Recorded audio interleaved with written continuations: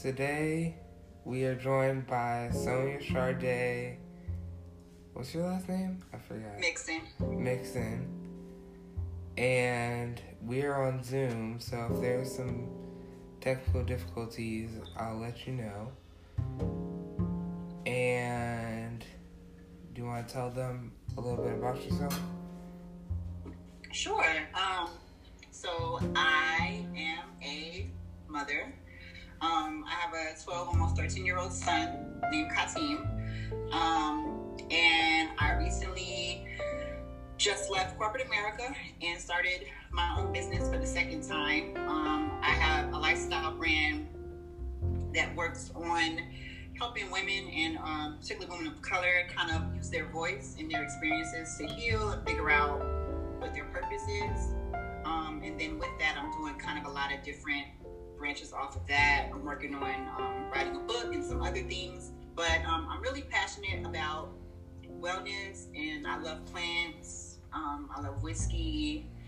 I'm very passionate about my family and them being secure and safe. And I'm really big on food and luxury, incorporating luxury into my life however I can. It's like a big thing I'm into right now. I guess that's it. Is that enough? Yeah, that's okay. Okay. So today I'll ask you a few questions, and then I'll open the floor for you to ask me some questions. So, okay. How does anxiety show up in your life? So it shows up in a few ways. One of the ways is just causing me to overly worry about things. Things that probably won't ever happen. Also, as a result of me worrying about things that probably won't ever happen, I tend to get very nervous about things or overthink. I plan things to the very minute detail because I want to feel like I have control over my life, because the anxiety makes me feel like I don't have control. So, like, I'm like an obsessive list writer, and let's say I have a plan to do something important. I'll always have like 6 other backup plans in case that first plan doesn't work out, which normally it does work out, but it still is very hard for me to accept that it will work out. So I like to have plans. Also, it can be very exhausting because I don't have them as much now, but I used to have panic attacks really often. And so that is really physically exhausting. So with a panic attack for me in particular, it would just cause me to feel like an elephant was on my chest and like I couldn't breathe. My head would start hurting, I would start sweating, and I would just get very agitated and irritable. Because sometimes, they tell you to do like deep breathing and stuff like that, but that doesn't always work. So that would just have like a constant like angst in my chest. And so sometimes I'm constantly worrying about if that's going to happen. So I'm always on edge. And then I think with the worrying and kind of wanting to control things, it makes me sometimes weary of trusting. People just say like trust the process or trust everything will be fine. I have a really hard time doing that sometimes because I'm always worrying about what could go wrong. Yeah. I'm sorry to hear about the anxiety attacks. It sounds really intense. Yeah, it can be bad, but for some reason they've been better lately. I think because I'm not working in white corporate America, maybe. They've been less frequent and less intense over the past 6 months, so I'm grateful for that. And you said you work in white corporate America. Like, how has that impacted your anxiety so far? I don't work in white corporate America anymore. I left corporate America in June of this year. But when I was working in white corporate America, I just always kind of felt like a tension, like a heavy weight on my shoulders. I felt pressures to always be performing well, to always meet metrics, to always like meet the quota for what the minimum productivity was. And then knowing in the back of my mind that my white female coworkers who had less experience than me and less education than me make more money than me. Just kind of knowing all those different things. And then just I had seen scenarios where white people were treated differently, more favoritism for, let's say, something they did that was worse than something I did, and they would get, no reprimanding, whereas like maybe I would be late one day, but they would just totally like be late and not even show up for the day, and it would be cool for them, but me being 2 minutes late was like a huge deal, and like I would get written up for that. So that caused me to constantly be in a state of anxiousness and like worry, because I'm a single mother, so my income is supporting both my son and myself, and I have a lot of siblings. I'm the oldest out of on my mom's side there's 5 of us, so I was helping a lot of them with college and other expenses that they needed. So it was that constant worry of like, what if something goes wrong at work? What am I going to do if I lose my job? All of those things. So that definitely had a big effect on my anxiety. Since I've left corporate America, I try to give myself the freedom to not have to like be productive all the time, and to like allow myself to have days where I don't do a whole lot, or to sleep in and stay up later than I would if I was working a regular 9 to 5 or 8 to 4:30 or whatever. So that's helped me some, but I sometimes feel a lot of guilt about what I should or shouldn't be doing to be productive. So I have to constantly remind myself that like just being alive on a particular day is enough. Like that's enough of things to accomplish if I don't do anything else. So that sometimes helps me worry less about my productivity, but not all the time. Okay. I don't really know much about corporate America, so. Good. I hope you never have to learn about it. Yeah. It sounds very intense and very racist. Yes, as is our entire country. Yeah. But yeah, it can be very racist. I mean, basically what you're doing is you're working to make a rich old white man richer. So in my personal life, I worked for a Medicaid health insurance company. So the person who owned the whole company, he owns health insurance plans all over the US. So like that also pissed me off too, because it's like, you don't need, like, y'all could be paying us way more. Like the guy was like a billionaire. So yeah, I don't recommend it. Yeah. But I think your generation is much smarter and more autonomous than mine is. You guys are like setting your own rules and following your own paths much earlier. So hopefully, a lot of people your age and younger won't have to go through those experiences. Y'all are just way smarter than us, and way more self-aware. Thank you. You're welcome. And my second question was, how do you manage your anxiety? If you okay, do. so I manage it in different ways. So I try to create a list because when I have a list and I'm able to check stuff off the list, that kind of helps me feel, again, like I'm in control of the situation, like I'm in control of what I'm accomplishing. So I put stuff on the list that's like stuff I'm going to do, like I'm going to brush my teeth every day and I'm going to eat breakfast, but I put that on the list anyway so that I can cross it off, because that helps me feel more in control. I meditate, but to be honest, I don't do it as often as I should. At one point I was doing it like every morning, and that helped me a lot, but then I fell off, and it's sometimes when I fall off a routine, I get so overwhelmed about the fact that I fell off the routine, and I'm obsessed about that I don't actually start the routine back because I'm too busy being mad about the fact that I haven't had the routine set up. But meditation does help. Also, I try to like do mindful eating, like where you're holding a piece of food or something and like focusing on all the sensations about the food as opposed to focusing on the thoughts in your head. So that helps me calm down. And I use marijuana as a way to calm down when it gets really bad, and that helps a lot.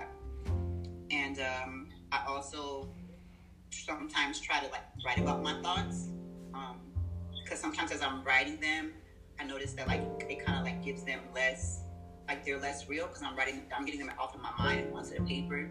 So that helps me. Like I'll just like write a stream of conscious about all the things I'm worrying about or all the things I'm upset about or the things that are making me anxious. And that will help as well. And then I can see a therapist once a month.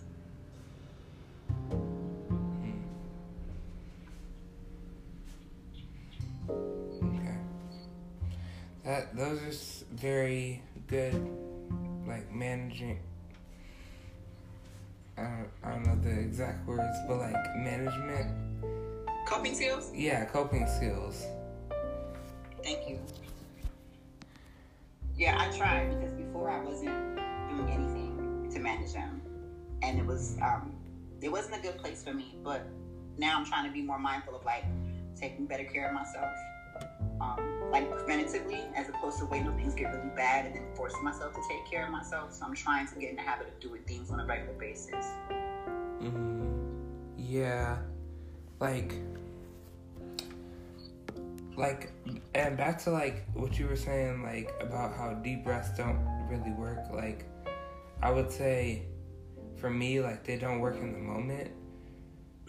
Like, but like when I'm feeling anxious and really angry, but like if I'm like super calm or not as anxious, deep breaths will help me feel calmer sometimes. Not always, but sometimes. Yeah, I think you can't wait till you're like at a 10 about to explode. You have to do it when you're like at 5, and then they'll help. But if you're too far up the ladder, it won't. For me, it doesn't help. Yeah, and like at school, they're doing like a mindful moment every day, so that kind of helps me. What does that include? The mindful moment? It's like sometimes it's like deep breaths. Sometimes it could be like stretching or Tai Chi. But it's different, like, every day. Okay, that's really cool that they do that at school. Yeah. And then my third question was, what advice do you have for young people young people with anxiety and people just now discovering they have anxiety? I would say the advice I have is to own it. I feel like we spend so much time being ashamed of the fact that we have mental health challenges, whether it's depression or anxiety or schizophrenia or whatever, that we don't talk about it. And a lot of times when we don't talk about it, it makes us and other people feel like they're the only ones living with those experiences, and that's not true. There's so many people that have anxiety or any mental health challenge, and I think the more we talk about it, the less it becomes this private taboo thing, and the more it becomes like something like blood pressure or having to wear glasses. Like it shouldn't really be a big deal of things that we don't talk about. It's just a part of our life. It doesn't have to define who we are. It doesn't have to limit who we are. It's just a part of something that we have that manifests in our bodies. So I think that people should definitely talk about it more, or let people know what they're going through, and let people know how they can help you. Because I think people generally want to help others, but we can't help each other if we don't know what the other person needs. And then, for sure, like, see a therapist if that might be helpful to you. And when you realize that you have anxiety, whether you're an adult that just realized you have it, or you're a kid that has it, I think it's important to, like, take charge of figuring out how you can manage it for yourself, because everybody can't manage it the same way. But especially if you're a young kid and you realize you have anxiety, like at the age of 10 or 12 or whatever, that's a lot younger than most adults realize it. And so you have a prime chance in your life to figure out what works for you so that you can have more control over it, so you won't feel like it's overtaking your life. That's deep. Yeah. I think I just want people to know that it doesn't have to control anything that you accomplish. Yeah, that's a great lesson. I agree with you. Do you have any questions for me or? Yeah. So I was really excited to see that you started a podcast, but I was wondering, like, if you were going to incorporate any other. Are you only focusing on anxiety, or will you incorporate other mental health challenges down the line? I was gonna start with anxiety, but I'll like work towards other mental health challenges in the future. Okay. That's cool. And I listened to your first one, and I know that you just wanted to kind of do it to kind of just talk about it and have your story be out there, have other people's stories be out there. Is there another reason why you decided you wanted to do a podcast, or was it just you just finally being brave enough to just do it? Well, I would say the main reason I started the podcast was like, I don't know if I already said this in the first episode, but my main reason was like, oh, you can't hear me. Okay, hold on. Can you hear me now?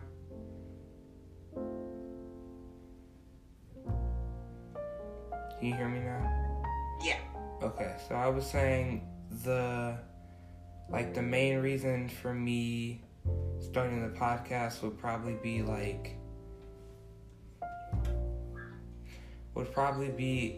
to teach people about anxiety and other mental health issues or challenges rather.